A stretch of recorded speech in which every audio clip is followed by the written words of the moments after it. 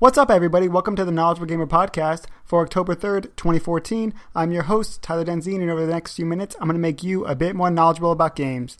Let's get started.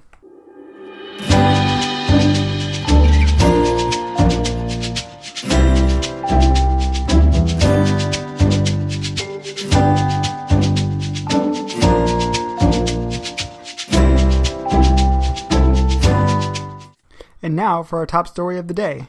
Cohen & Company analyst Doug Cruz announced Call of Duty Advanced Warfare pre-orders are tracking 50% behind Ghosts and a whopping 80% behind Black Ops 2. He goes on to note a number of possible reasons. First being the annualization of the franchise. Destiny, the first-person shooter from Bungie, published by Activision, could also be to blame.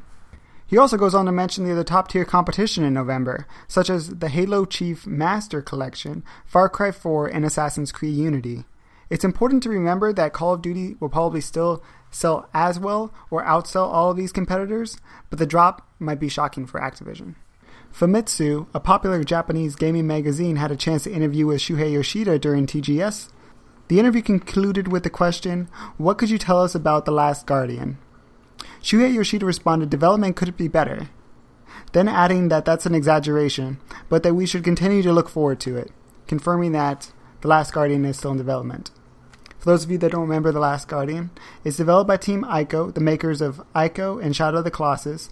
The game revolves around a young boy who befriends a giant bird-cat creature. The game started development in 2007 and was announced back in E3 in 2009. It's been 5 years since that E3 announcement and 9 years since the last title was published by Team Ico, and that being Shadow of the Colossus. I was late to play Team Ico's smash success to Shadow of the Colossus, only playing it during its remastered version on the PS3. I was very impressed with the title and look forward to all future titles coming from Team Ico. However, if it does turn out to be a puzzle game, as it seems to be, the knowledgeable gamer doesn't play puzzle games. Seriously, if Team Ico was allowed to spend such a long amount of time on the title, then it means that Sony must have a lot of faith in them. Project Spark, the free-to-play build-your-own-game will be leaving beta this week on October 7th, and will become an officially released product. You may remember Project Spark from the last two E3s as the pretty build-it-yourself game, or as the game Conker's in. Alien Isolation has started receiving reviews. For example, GameSpot gave it a 6, and Polygon gave it a 6.5. A quick quote from the Polygon review is, "Isolation isn't the worst Alien game, but it is the most disappointing." And also, that the cesspool is the most interesting character inside the game.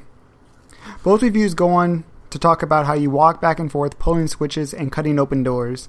Since the reviews are still coming in, and to get a clearer picture, I'll update you on the review scores tomorrow, if relevant. The required reading today comes from a Polygon article entitled, "Why Frame Rate and Resolution Matter." Rather than going in depth too much about the article, I'm sure you already figured out that it's about frame rate and resolution. And depending on what your opinions are, what they aren't, it's still an interesting article to read.